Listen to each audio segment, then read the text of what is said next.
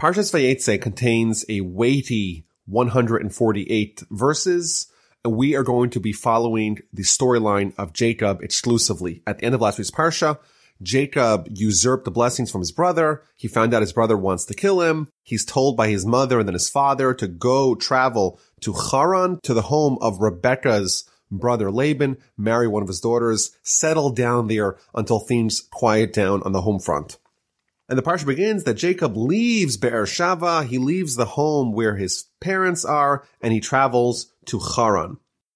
And this journey is quite memorable, because he stops along the way in the place. Whenever the Torah says the place, it doesn't tell us which place it is. It's a reference to Temple Mount, to Mount Moriah, to the place where both temples stood, where the third temple is going to stand, the plateau held up by the Western Wall in Jerusalem. He stops there overnight. He spends the night there. He gathers some stones from the area, places it around his head, and he goes to sleep. And he has a very memorable dream. In the dream, he sees a ladder that's rooted in the ground, but the head of the ladder is in heavens, and there's angels of God going up and going down the ladder. And he has a prophecy. And God appears to him in the prophecy, and he says to him, I am the God of Abraham and the God of Isaac. The land upon which you are sleeping, i.e. the land of Canaan, the land of Israel, is going to be yours for you and for your descendants. So this is the third time we have the pledge. The pledge was given to Abraham, to Isaac, and to Jacob. And the Almighty continues, your descendants will be as numerous as the dust of the earth. You will spread in all directions, and all the nations of the world will be blessed through you and through your descendants. And this, again, is a repetition of the blessings that were originally given to Abraham, repeated to Isaac, and now a third time to Jacob. And the Almighty continues, verse 15. And behold, I will be with you. I will guard you in all that you do. I will return you to this land. You're going now to Haran. You're going to spend some time in Laban's home. I'll bring you back. I won't abandon you. I'm going to fulfill my pledges to you. So there's a few things here to analyze. First of all, why is Jerusalem, why is Temple Mount called the place, and it's not identified as Jerusalem by name? There's all kinds of other names given to Jerusalem, to Mount Moriah, to Temple Mount in the Torah, but Jerusalem is not one of them. So, interesting question. The Rambam gives several answers. Number one, he says that if the Gentiles knew the location upon which God was planning to build the temple and be the epicenter of the Jewish people, then A, they would have destroyed it. B, they may have had bloody wars over it. And C, most importantly, the tribes of Israel would have had a war over which tribe is going to have Jerusalem in their portion. And therefore, in order to forestall a potential civil war, because every tribe is going to want to have Jerusalem in their portion, the Almighty did not reveal it until much, much later, until the times of David, hundreds of years after the Exodus. And of course, ultimately, it ends up in the tribe of Benjamin's portion. So Jacob arrives in this place and he spends the night. And Rashi tells us that he prayed in this location, and specifically, he instituted the evening prayer. This is a little bit interesting. Jacob is fleeing from his brother. He's about to travel to the unknown world, and he stops at night and he institutes the evening prayer. And I think this reveals the essence and the power of the evening prayer. In Talmudic literature, our world, or certainly our world when we are quote unquote in exile, is considered a world of darkness. Jacob is now escaping. He's absconding from his homeland. His brother wants to kill him. He's about to engage in a very treacherous relationship with his future father-in-law. And you could maybe argue that this is a period of darkness for him in his life. And amidst the darkness, amidst the despondency, he institutes the evening prayer, the power of which is to infuse life and hope into a very dark world. And Rashi points out a little bit of a nuance here, that when Jacob finally goes to sleep that evening, he takes stones from the place and puts them around his head. Rashi points out a little bit later on, Jacob's going to wake up, and the word in the Torah to describe the stones is now singular. He takes the stone. So somehow, overnight, the stones, the plural, the multiple stones that Jacob placed around his head, transformed into one stone in verse 18, where Jacob takes the stone that he put around his head and he pours oil in it and makes it into an altar. Rashi tells us something very fascinating, that he had placed 12 stones around his head, but in the middle of the night, the stones started fighting, jostling with each other. Each one of them was saying, well, this righteous Jacob, he should lay on me. And the other stone was saying, no, he shall lay on me. And the Almighty made a miracle and fused the 12 stones together and made one big stone. Very interesting imagery here that we're shown by Rashi about what happens to Jacob's improvised pillow. Now, the Ramchal, the great Jewish philosopher and ethicist of the 18th century, he tells us something very interesting. He says that when people are spiritual, then they uplift the world around them and make it spiritual too. You have these rocks. They're ordinary. They're regular rocks. And suddenly they're worried about the spiritual ramifications of upon whose head Jacob is going to lean. Because of the holiness of Jacob, wherever he went, even the things that were previously mundane, they were uplifted and made spiritual. Just an interesting idea here that we see. Now, one of the commentaries asked an interesting question. After all the stones were fighting. Each one of them wanted to have Jacob rest his head upon that stone. So what the Almighty do? The Almighty fuses the stone into one big stone. Well, how does that solve the problem? Even though they're all one stone, Jacob has to have his head on one part of the stone. And therefore, the competition, the fighting between the stones should continue.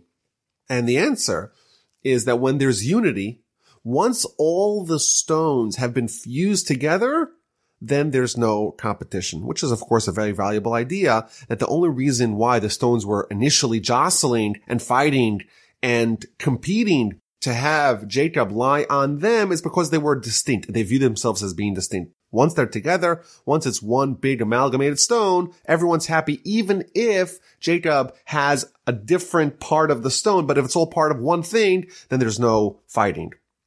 Now, if you read the verses critically, you'll notice that Jacob heads towards Haran, towards the house of Laban, and then suddenly he decides to end up in a different place, to end up and spend the night in Temple Mount.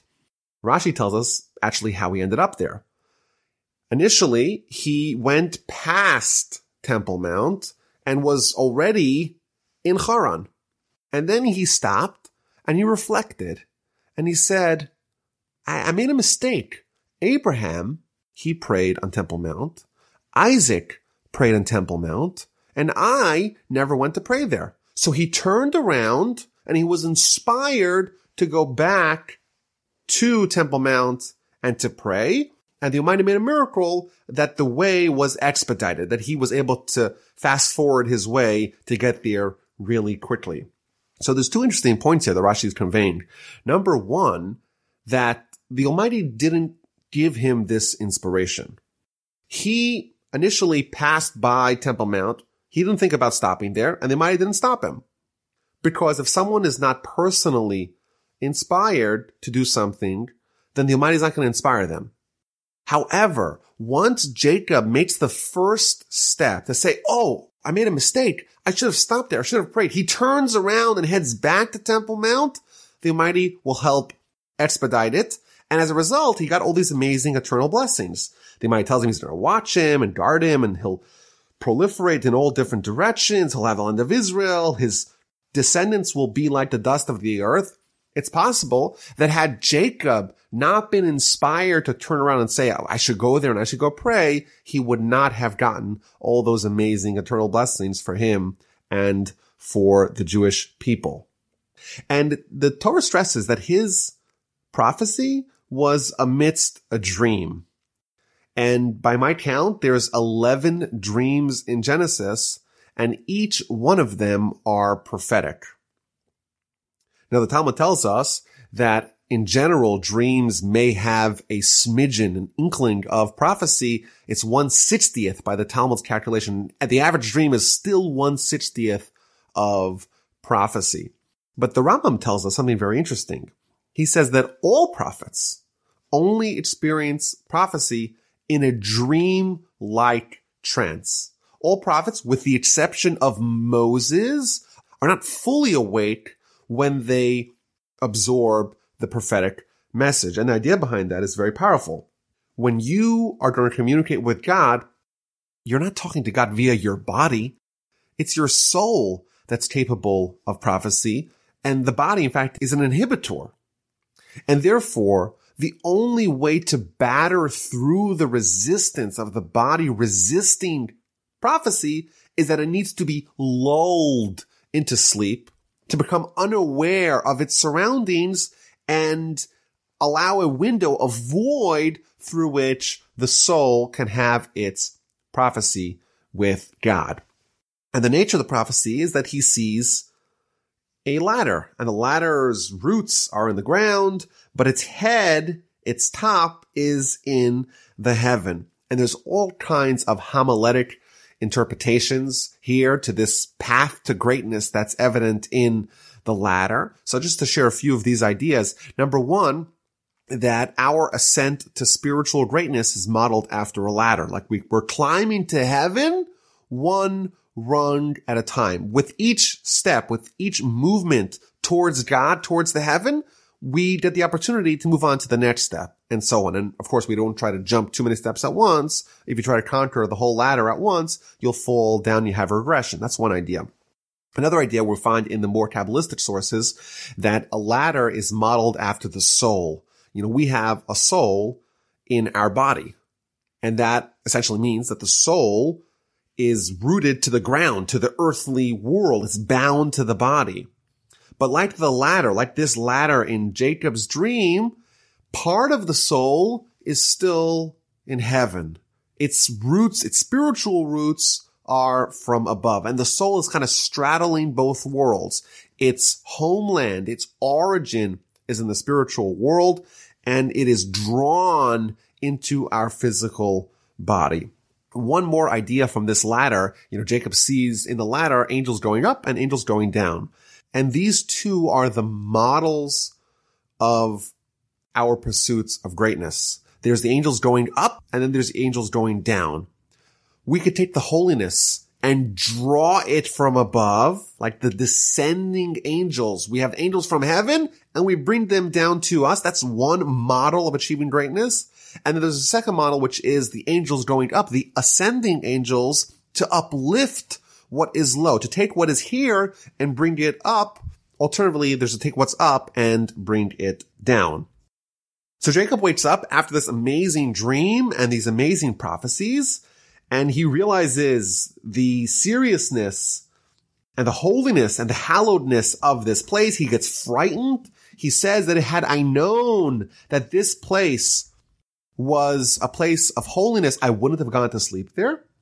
And he labels it the gate of heaven, the Shar HaShamayim, the entrance for heaven. Says Rashi something very fascinating. Prayer, in order for it to go to heaven, has to first travel to Israel, to Jerusalem, to the Temple Mount, and that is the portal to heaven. If someone prays in Houston, Texas, or in Canada, or in Hawaii, their prayer has to travel to Israel, to the gates of heaven on Temple Mount, and only from there could it go up to heaven. Jacob wakes up in the morning. He takes the stone that was around his head, the improvised pillow. He makes it a pillar. He pours oil on it. He renames the place Beth El. The Talmud points out that Abraham, Isaac, and Jacob each had a name for this location.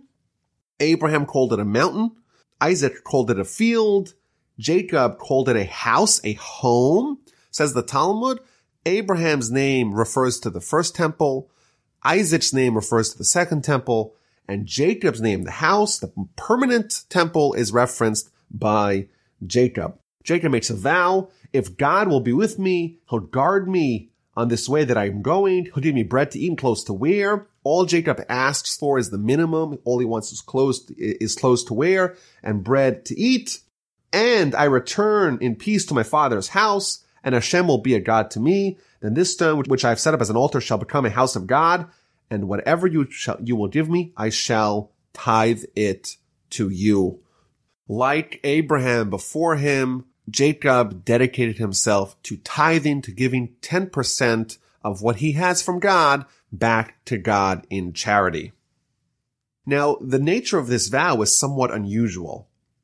God promises to be with Jacob, to guard him, to bring him back. And then Jacob says, you know what? If God will do that, then I pledge to tithe, which seems to imply that it's possible for God to not keep his word if God will keep his word, meaning that it is feasible for God to not keep his word. Well, how's that so? Of course, God's going to keep his word. So the Ramban in his comment here says something kind of scary. He says that the reason why Jacob made this vow, this promise, this pledge, this condition is because it's possible for God to not keep his word if people sin, meaning that God's promises are contingent upon us doing our job. If we don't do our job, then God is absolved from his responsibility, which of course is a terrifying idea.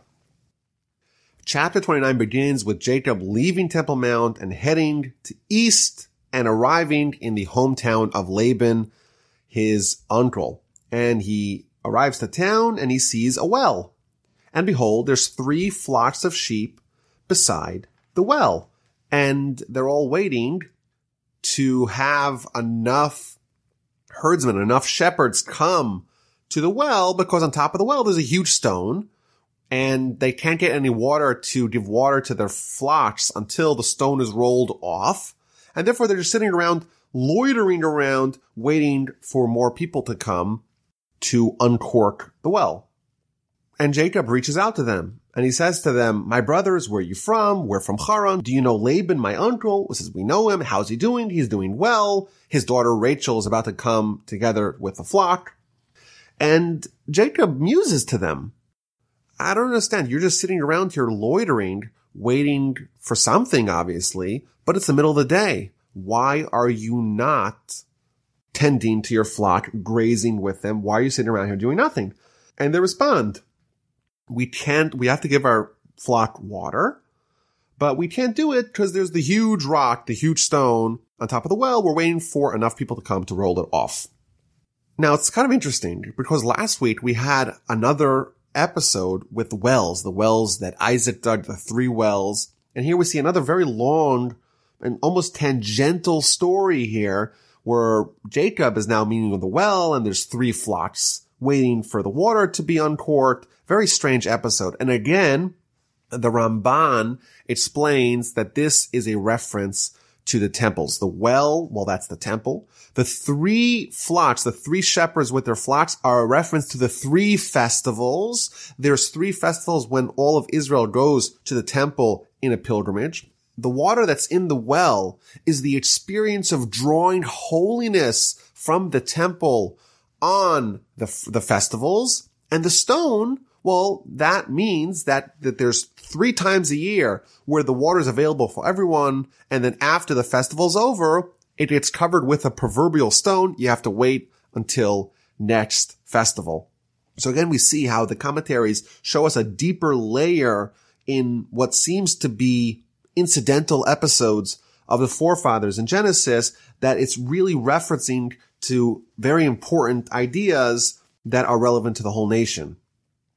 Now, when Jacob starts rebuking them, he says to them, what are you doing here? Why are you just loitering? Rashi tells us something very important. Rashi says that Jacob tells them, I don't get it. If you're being hired by the owner of the flock, then it's your responsibility to make sure that you do a complete day's work. It's inappropriate for you to be hired to do a job and not execute responsibilities faithfully. And this seems a little bit odd. Jacob arrives in town and he meets people And he asks a few preliminary questions and right away begins to seemingly attack them. He's saying, what are you doing? You're being dishonest. What's going on over here? So the commentaries explained that Abraham, Isaac, and Jacob, these people are totally intolerant of evil and of dishonesty. And therefore, if Jacob sees something that he finds as inappropriate, it's improper for him to sit back and to absorb it and to be complacent. He has to react. And right away, he says to them, don't be dishonest. If you're being hired for a job, do your job. As he is speaking to the herdsmen, Rachel arrives. She was a shepherdess working for her father. Jacob sees her, and he sees the flock of Laban, his uncle. He right away runs over to the well, pushes off the stone with his own hands. He was obviously very strong. And he gives water to the sheep of Laban, his uncle. He walks over to Rachel, his first cousin. He kisses her. He starts crying. And he tells Rachel that we're first cousins, we're relatives. He is Rebekah's son. And she runs and tells her father. Why does Jacob cry when he sees Rachel? So Rashi gives us two reasons. Number one, because Jacob foresaw prophetically that he's going to marry Rachel, but he's not going to be buried next to her. In the cave that we spoke about 2 weeks ago, Jacob's going to be buried himself, but his other wife, Leah, Rachel's sister, is going to be with him, buried next to him. Rachel's going to be buried somewhere else. And therefore he starts crying about that because he's not going to be buried next to her. And this seems a little bit unusual. Jacob meets his wife for the first time. And the only thing he thinks about, or one of the first things that he thinks about, is the very distant future when they're going to be buried. He's not going to be buried together. So even though Jacob's able to understand things prophetically and be able to see the future to a certain degree, it seems odd that the very nascent stages of the relationship, he just met her. He's already worried about where they're going to be buried. It seems kind of unusual. And perhaps the answer is that according to Jewish philosophy, marriage is an eternal union. It's a union that's not only a bond of the husband and wife while they are alive, it's a package deal. Even once they pass, even once they move to the spiritual world, husband and wife are together. So for example, in a few weeks, we'll read about Joseph, Jacob's son, and the wife of Potiphar, a woman that tries to seduce him. And Rashi there tells us he refuses on two fronts. He doesn't want to be with her in this world, and he doesn't want to be with her, bound up to her for eternity. Meaning that the relationship of husband and wife transcends the relationship in this world and really is eternal. Jacob sees prophetically that he's not going to be buried next to what he thought was his soulmate, Rachel, and that indicates that their union won't be complete, and therefore he is saddened. Alternatively, Rashi tells us the reason why Jacob was crying is because he came empty-handed. 2 weeks ago, we read about Eliezer, who was the servant of Abraham. He comes to court Rachel, and he brings all kinds of jewelry. And here Jacob comes with nothing. Why did Jacob come empty-handed? So Rashi says something very fascinating. Eliphaz, the son of Esau, was sent by Esau to go murder Jacob. So Jacob was laden with all kinds of jewelry, and Eliphaz comes and upon the instruction of his father is about to kill Jacob. But Eliphaz was very disturbed by this. He didn't want to kill his uncle Jacob. But he was between a rock and a hard place. On one hand, he didn't want to kill his uncle Jacob. On the other hand, his father Esau told him to go kill him. So what did he do? So Jacob came up with a loophole, with a solution. He says, and this is recorded in the Talmud, if someone is poor, if someone is destitute, well then it's considered as if they're dead. On a certain level, they are lacking life. And therefore Jacob advised him, take all the money that I have, take all the jewelry that I have, and then it's considered as if I'm dead, and therefore I'm still alive, but you could go tell your father, you know what, I killed him on a certain level. And that's what happened. And therefore Jacob arrives, and he's penniless. And he's sad because he wasn't able to offer to his prospective bride, Rachel, what he believed she deserved. One of the commentaries suggests something very interesting. Jacob's crying because he's not rich or he's penniless. Is that something that someone like Jacob should really be worried about? Why is he so disturbed that he's coming empty-handed? And the suggestion was that, Laban and Rebekah, these are two siblings living not only in opposite sides of the world, but on opposite sides of the spiritual spectrum. You have the idolatrous family, Laban's family, and you have the religious, the monotheistic family of Rebekah in Israel. Jacob is worried that people will have a certain stigma about the people who are more religiously inclined, more monotheistic, that they're not successful. They're not able to carry their weight. And they're poor. They don't have their affairs in order. That is a certain criticism that could be levied, and maybe still is today levied, on the people that are more focused on the spiritual world, but they're not put together. They don't dress well. They're not financially adept. That's a common criticism even today. Jacob was worried about the implications of that criticism, this idea that he could be maligned for his arriving empty-handedness and what that may say in the eyes of the onlookers about what living in a more spiritually inclined world does to you. It's like you have to forfeit. And Jacob's, no, you don't have to forfeit. Isaac is the most spiritually advanced person in the world and the richest person in the world. And that's really the way it could be. Maybe it ought to be. You don't necessarily forfeit anything substantial really by embracing the spiritual world. In the end, you have it all. When Jacob was not able to demonstrate that, he was saddened and he cried about the misconceptions that could be drawn from that reality. Laban hears that Jacob is there. He runs out to him. He greets him. He tells him, "You're my flesh and blood. Come stay with us for a month." And he said, "Okay, I want you to work for me, but I want to pay you. What should I pay you?"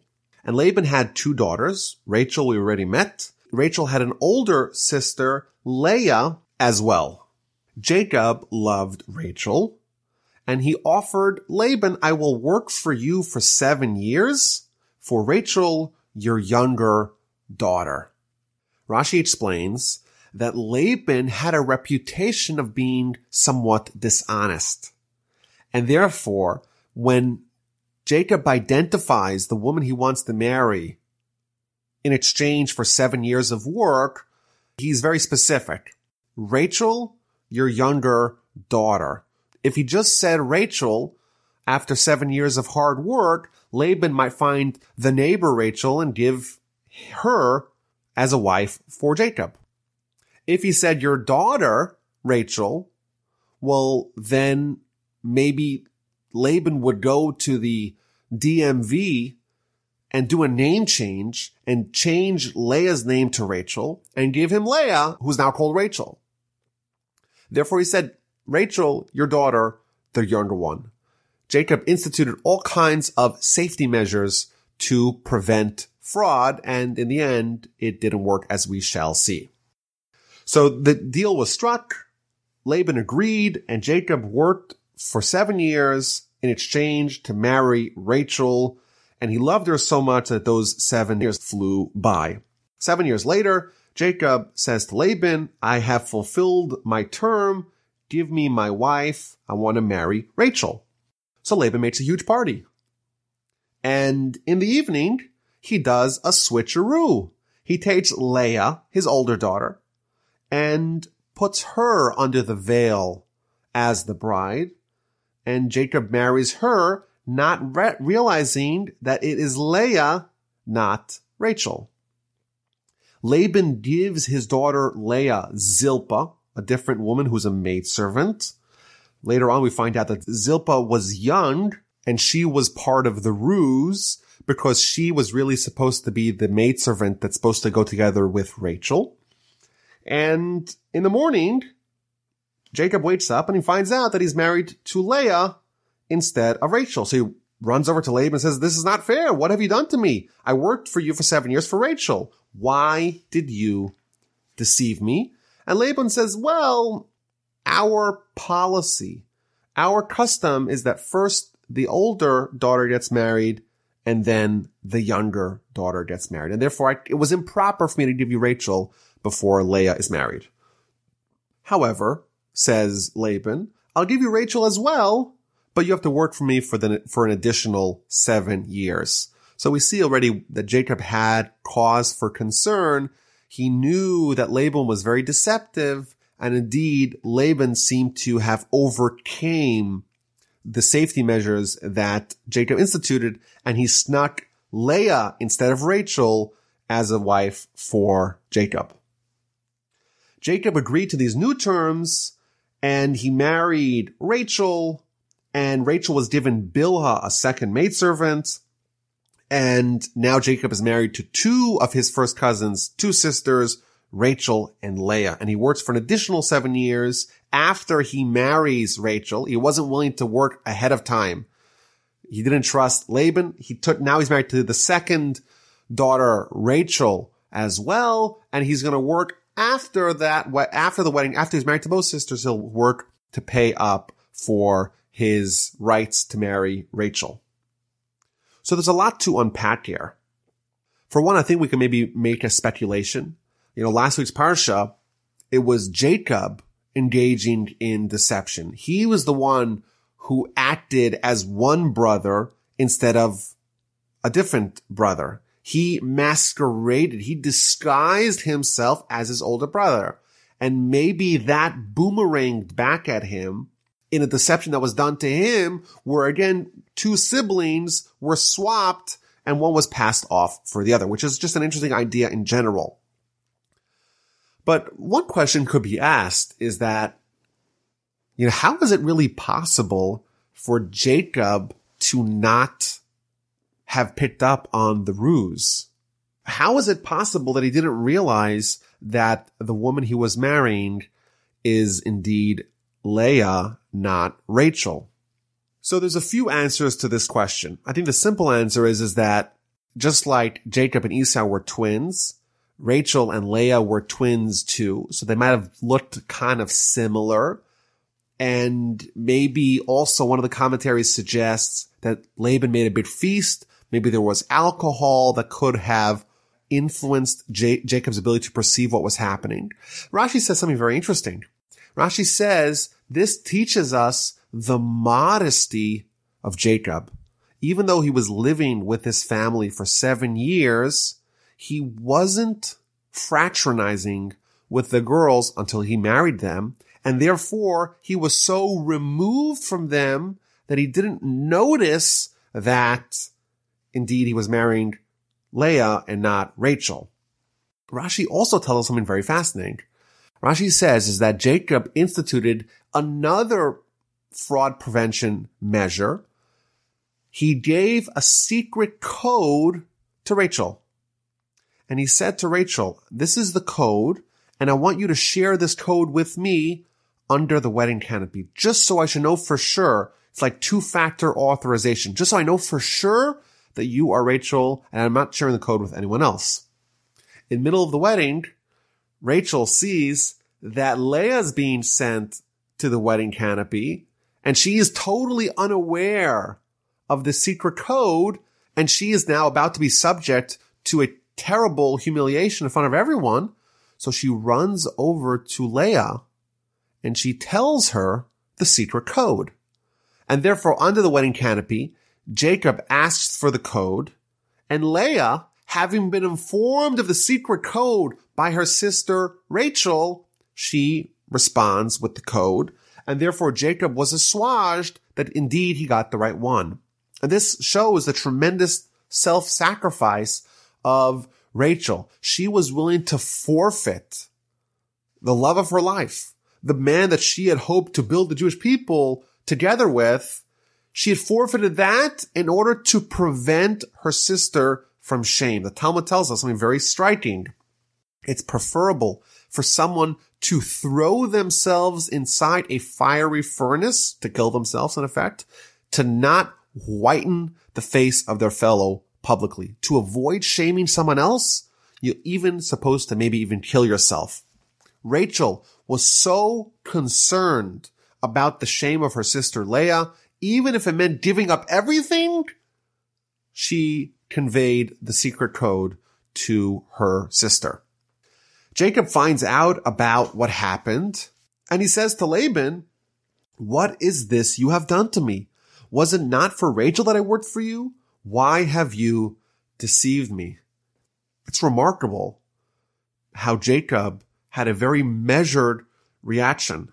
He didn't throw chairs. He didn't raise his voice. He didn't get angry. This is a superhuman response to the grand deception that Laban perpetrated. And in the end, Jacob agrees to the terms set forth by Laban. He'll marry both sisters, and he'll work for an additional 7 years, even though it was Laban who had reneged upon the contract of giving Rachel as a wife after 7 years of work. Now, there's a technical problem at play here. By Torah law, a man is not allowed to marry two sisters simultaneously if they're both alive. If a man marries one sister and that sister dies, he's allowed to marry her sister subsequently. But if the first wife is still alive, he's not allowed to marry the second wife. And we know that Abraham, Isaac, and Jacob, the Talmud tells us, they observed all of Torah. So how did Jacob marry two sisters? So there's many answers to this question. The Ramban we've mentioned in the past tells us that Jacob observed all of Torah so long as he was in the land of Israel. Now he is in Haran. He's outside of the land of Israel. He didn't observe all of Torah. And therefore, it was Rachel, when they were about to re-enter the land of Israel, it was Rachel who died because she was the one who encroached upon the prohibition of marrying two sisters. She was the one who married Jacob second, and therefore she was the one who had to die when he was about to enter Israel. That's what the Ramban says. There are many other answers to this question. I want to share just one of them, brought from the Kesav Sofer. He says that a person is not allowed to marry two sisters, but this is the only one that after the death of one of the relatives, he's allowed to marry the other one. And he proves that the reason why the Torah does not allow one man to marry two sisters is because those two sisters will become rivals and they'll fight over who gets more attention, more love from their husband. And therefore, once one of the wives dies, one of the sisters die, it's okay for him to marry the second sister. And here, Rachel is demonstrating tremendous self-sacrifice for her sister, tremendous selflessness for her sister by giving her the codes. Jacob was sure that there was sisterly love between the two, and he wouldn't encroach on this problem, that these sisters won't be at each other's neck. And therefore, he felt comfortable, again, because it was prior to Sinai, prior to the Torah being mandatory, he felt comfortable marrying two sisters, given the conditions that existed in that family. So now Jacob is married to Rachel and to Leah. He works for another 7 years to marry the second sister. Rashi tells us that Jacob displayed tremendous integrity, that he worked with the same dedication in the first 7 years as he did with the second 7 years, even though it was only via Laban's deception that he ended up having to work for a second 7 years. Leah is not as loved as Rachel is, and therefore the Almighty opened up Leah's womb. She's very fertile, but Rachel remains barren. Leah has 4 sons in quick succession: Reuben, Shimon, Simeon, Levi, and Judah. And Rachel has 0 children. In each one of these 4 children, she names the child based upon the feelings that she's having and the appreciation that she's having for what this creates in the family. And she names, for example, Judah. The word Yehuda means appreciation or thankfulness. And she's thankful to God that she has a 4th son, and therefore she names him Judah.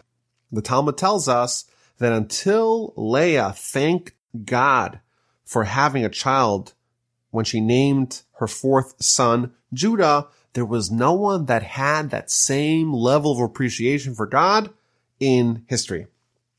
Chapter 30 begins where Rachel sees that she doesn't have any children and her sister is having many children, and she becomes envious, and she tells Jacob, "Give me children, otherwise I am dead." Simply stated, Rachel was envious of the fact that her sister Leah had children and she did not. Rashi tells us something very fascinating. Rashi says that Rachel was envious of her sister. She was envious of her sister's good deeds that resulted in her being meritorious in having children. Rashi is revealing to us a different understanding in the Torah, that the envy was not just simple base envy, rather it was envy of the spiritual deeds that resulted in Leah having fertility. So Rachel tells Jacob, "You have to pray for me." Ultimately, Rachel takes her maidservant Bilhah and gives her to Jacob. They have 2 children together. Leah sees that she stopped having children, so she takes her maidservant Zilpah and also gives her to Jacob as a wife, and she also has 2 sons. So the final tally is that Jacob has 4 wives, Rachel, Leah, Bilhah, and Zilpah, and thus far he has 8 sons, 4 from Leah and 2 apiece from Bilhah and Zilpah. And then we read the story about the Dudaim. These Dudaim are some sort of herbs or spices that were believed to help contribute towards fertility. Reuben, the oldest son of Jacob, the oldest son of Leah, he goes out in the time of the wheat harvest. He finds these Dudaim, these aphrodisiacs or some other sort of herbs in the fields, brings them to Leah, his mother, and Rachel says to Leah, "Please give me some of your son's Dudaim. Give me some of these herbs or plants that could contribute towards fertility." So Leah responds in a very surprising way. She said to her, "Was your taking my husband insignificant, and now you take even my son's Dudaim?" And Rachel responds, "Therefore he should lie with you tonight in return for your son's Dudaim." So Leah's reaction to Rachel's request is very puzzling. After all, Rachel forfeited being Jacob's sole wife by revealing to Leah the secret code under the canopy. And here, Leah tells her, "Was your taking my husband insignificant?" as if it was Rachel who took Leah's husband, not vice versa. And I think what this reveals is something very, very incredible. Rachel, when she revealed the secret code to her sister Leah, she didn't reveal to her that really she was supposed to be the wife of Jacob.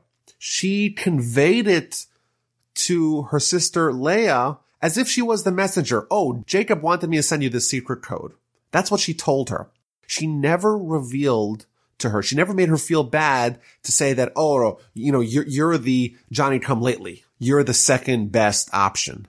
Thus, in Leah's eyes, it's Rachel who was the one who took her husband, not that she took Rachel's husband. And this, I think, shows us the greatness of these women. First of all, it shows us incredibly how Rachel was able to not only forfeit her husband's sole attention and focus, but also that she never rubbed this in the face of Leah. Leah never knew what we know, that really she was not intended for Jacob. That's number one. But this also shows us Leah's greatness, that she held out until now. When Rachel asks for the Dudaim, she explodes. And she says, "Was it not enough that you took my husband? Now you want to take even this from me?" In her eyes, she was always the one who was intended for Jacob. And the fact that Jacob ended up marrying Rachel was her forfeiture of Jacob to her sister. And therefore, she's so incredulous when Rachel is making this unwarranted request. And Rachel responds, "Okay, In exchange for you giving me some of the Dudaim, I am going to allow you to be with Jacob tonight. It was my night, and now you could have it instead. So Jacob returns from the field in the evening. Leah goes out to greet him, and she says, no, you're not spending the night with Rachel. You're spending the night with me because I have purchased it with my son's Dudaim. And Jacob spends the night with her, and she becomes pregnant, has a fifth son, Yisachar, and eventually a sixth son too, Zevulun. Rashi tells us something very harsh, that because Rachel belittled spending the night with Jacob, she exchanged it for some plants, for some aphrodisiacs. Therefore, as a result, she did not merit to be buried with him. The Torah is unfathomably harsh in its judgment of the righteous. Rachel was a little bit too flippant about what it means to spend the night with Jacob, and she suffered eternal consequences by not being able to sleep with him, to be with him, to be buried next to him for eternity. And I think more broadly, this idea of resorting to natural means to have babies, whether or not these Dudaim were actually effective, is a separate question. But regardless, it does show that they were doing whatever they can to have children, not just praying. It's effort plus prayer. That's the magic formula that we try to strike. After Leah has two more sons, she has a daughter whom she names Dinah. Dinah means judgment. Rashi explains that she made a judgment with herself. She had already 6 sons. Her sister Rachel had 0 sons. And there is only 2 more sons left because they knew prophetically that Jacob was destined to have 12 sons. If she were to have a 7th son, then Jacob's sons would amount to 11, and there will be only 1 more son left for Rachel, and she will have less sons of Jacob than the maidservant, and therefore she made this judgment that it's improper for her to have another son, and she prayed, and the son that she had inside of her turned into a female, which may help explain why Dinah, this daughter of Jacob, may still have had some lingering male tendencies that got her into trouble later on in Genesis. And in verse 22, God remembered Rachel. God listened to her. He opened her womb. She conceived and bore a son. And she said, Asaf Hashem es charpasi, God took away my disgrace. So she named him Joseph. And also saying that may God add for me another son.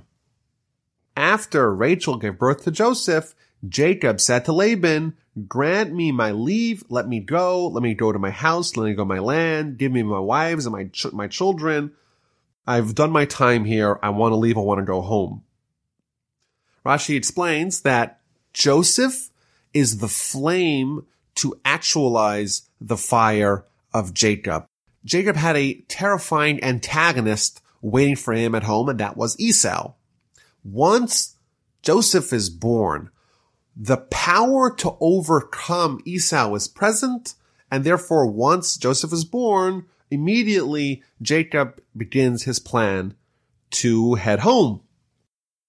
Now Laban doesn't want to lose Jacob, and he says, no, I've been so successful thanks to you.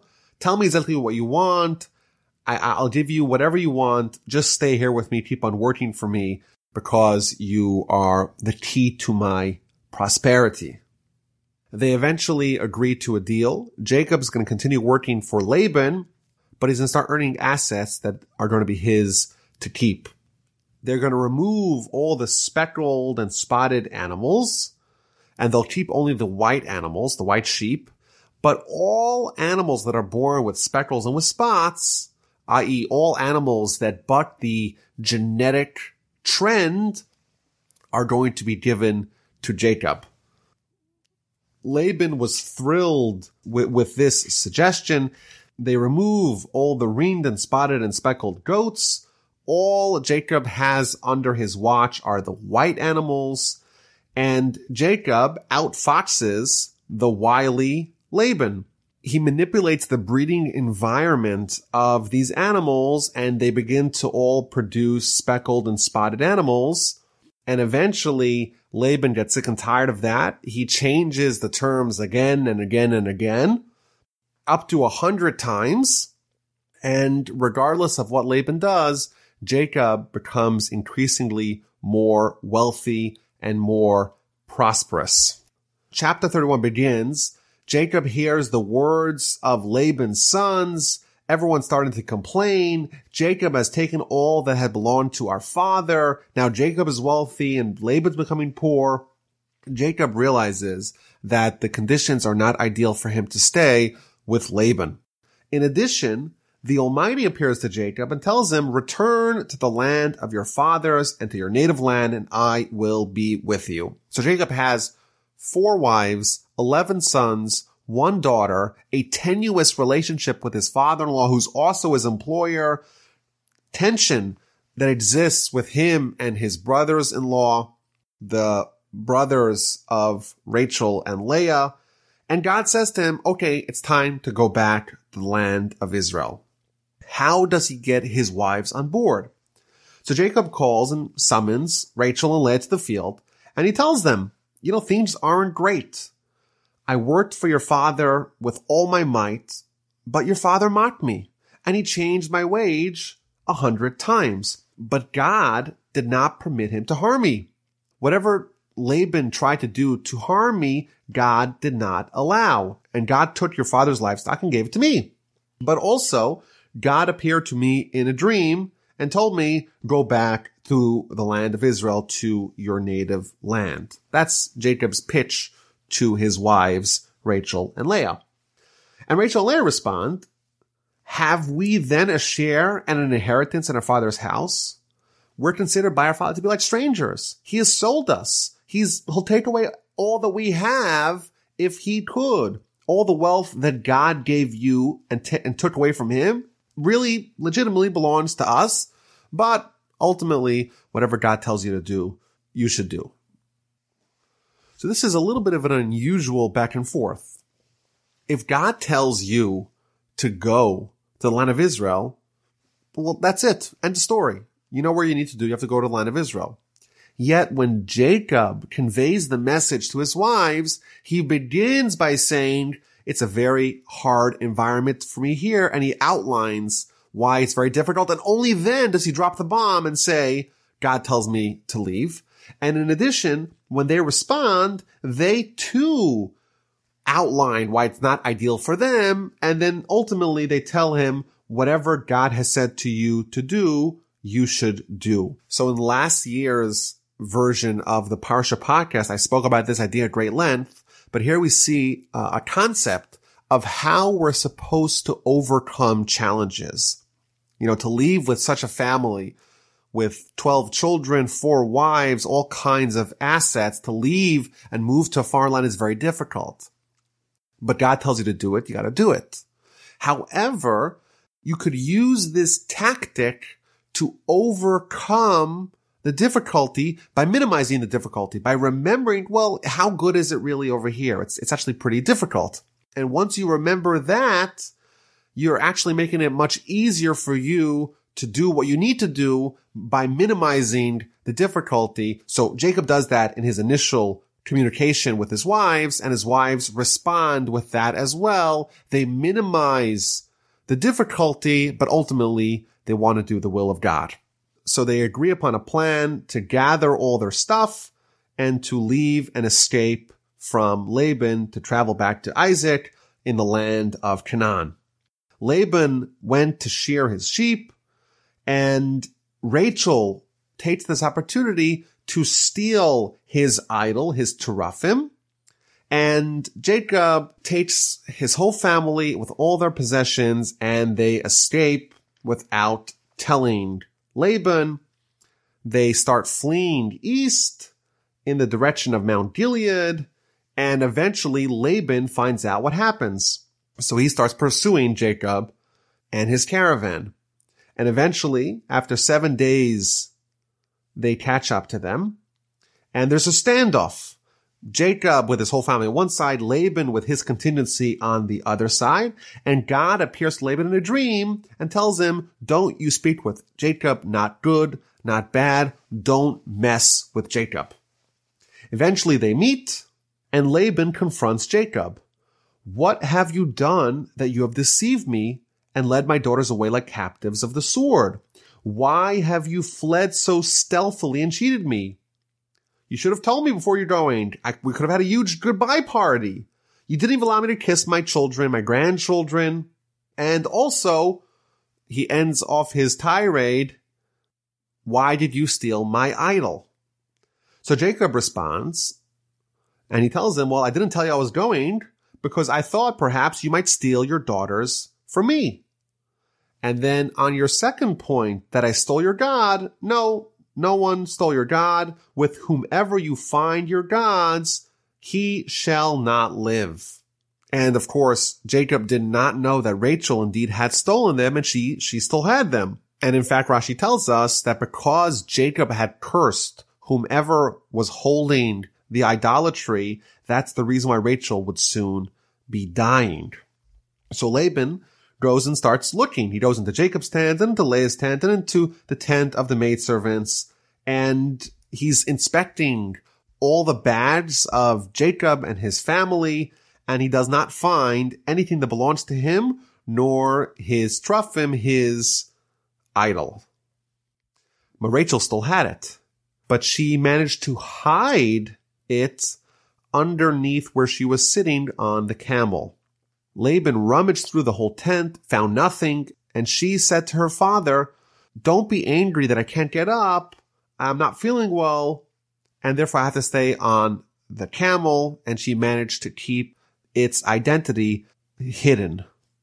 And Laban concludes his search and does not find his Truphim, his idol. So there's a few interesting points here. First of all, why indeed did Rachel steal the Truphim, the idols? So Rashi tells us, quoting from the Midrash, that the reason why she did it was noble. She wanted to prevent her father from worshiping idols. So what do? You take away the idol. It's a good thing. She maybe should be commended. It's like you have someone who's, God forbid, addicted to heroin. Well, what is the responsible onlooker that wants to help the addict? What do? They take it away. Or God forbid, if there's someone who's suicidal, you take away the gun. It seems like Rachel did the right thing. But Jacob, in verse 32, curses whoever has it. Apparently he didn't know that Rachel stole it, and as a result of that, Rashi tells us, Rachel died. So, two questions. First of all, how indeed can Rachel be punished for doing what seems to be the right thing by removing her father's ability to worship the idol? That's question number one. Question number two, Jacob did not suspect that Rachel, or maybe even someone else, would do the right thing and take away the idol. Why does Jacob say so definitively, whoever has the idol is going to die? So I want to maybe suggest an answer. Jacob knew that someone may take the idol, but hopefully by the time they've traveled for 7 days, they would have discarded it. Maybe you throw into a bush or into the river, but someone would have gotten rid of this dangerous contraband. And therefore, if you read the verses critically, Jacob only cursed the one who still has the idol in their possession, not who took it initially. Rachel did the right thing by taking it away from her father, but she made a mistake by harboring it and not getting rid of it. She did one thing right and one thing wrong. Taking away was good. Retaining it was bad. And therefore, she became susceptible to the curse when Jacob says whoever has the Truphim, the idol, in their possession is going to die. She should have discarded it. It's very dangerous to walk around with an idol together with you for easy access. After Laban comes up empty-handed, Jacob launches a legendary attack on his father-in-law, Laban. Verse 36, then Jacob became angered, and he took up his grievance with Laban.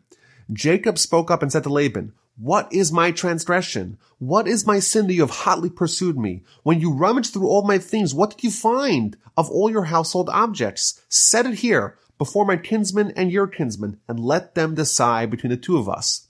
For 20 years I've been working for you. Your animals never miscarried. I never ate any of your animals from your flock. If an animal got injured, I absorbed the loss. If it was stolen, if it was injured by day or by day scorching heat consumed me, frost by night. I lost sleep over your animals. For 20 years I have been in your household, 14 years for your 2 daughters, 6 years for your flock. You changed my wage 100 times, and if not for the fact that the Almighty was watching over me, I would have totally been empty-handed, have nothing to show for my 20 years of hard work for you. God saw my wretchedness and the toil of my hands, and he admonished you last night." Jacob levies a scathing attack on Laban for his egregious mistreatment of him. And Laban responds in verse 43, "Then Laban spoke up and said to Jacob, the daughters are my daughters, the children are my children, the flock is my flock, and all that you see is mine." Laban is completely unreasonable. There was no one to talk to. Jacob outlined logical arguments of why he was mistreated, and in a completely disingenuous way, Laban totally disregarded all of Jacob's arguments. The sons are mine, the daughters are mine, the flock is mine, everything is mine. And we see sometimes that sometimes there's going to be a conflict, and one side is not willing to listen, and no matter what you say, no matter how clearly you outline your arguments, no matter how clearly rational and intellectually sound they are, it doesn't matter. If the other side is unwilling to listen, unwilling to hear, no matter what you say, you may not be able to penetrate that. And Laban continues and proposes a truce, a treaty.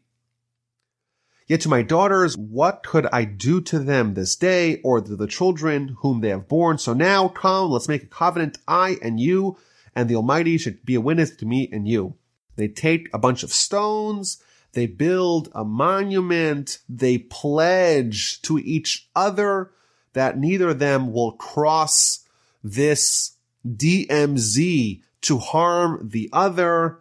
They make a feast, they break bread, they spend the night together, and in the morning, Laban departs back to his homeland. He kisses his sons and his daughters, he blesses them, and Jacob continues along the way. As he's about to arrive in the land of Israel, angels appear to him. Now the angels of Israel are there to accompany him.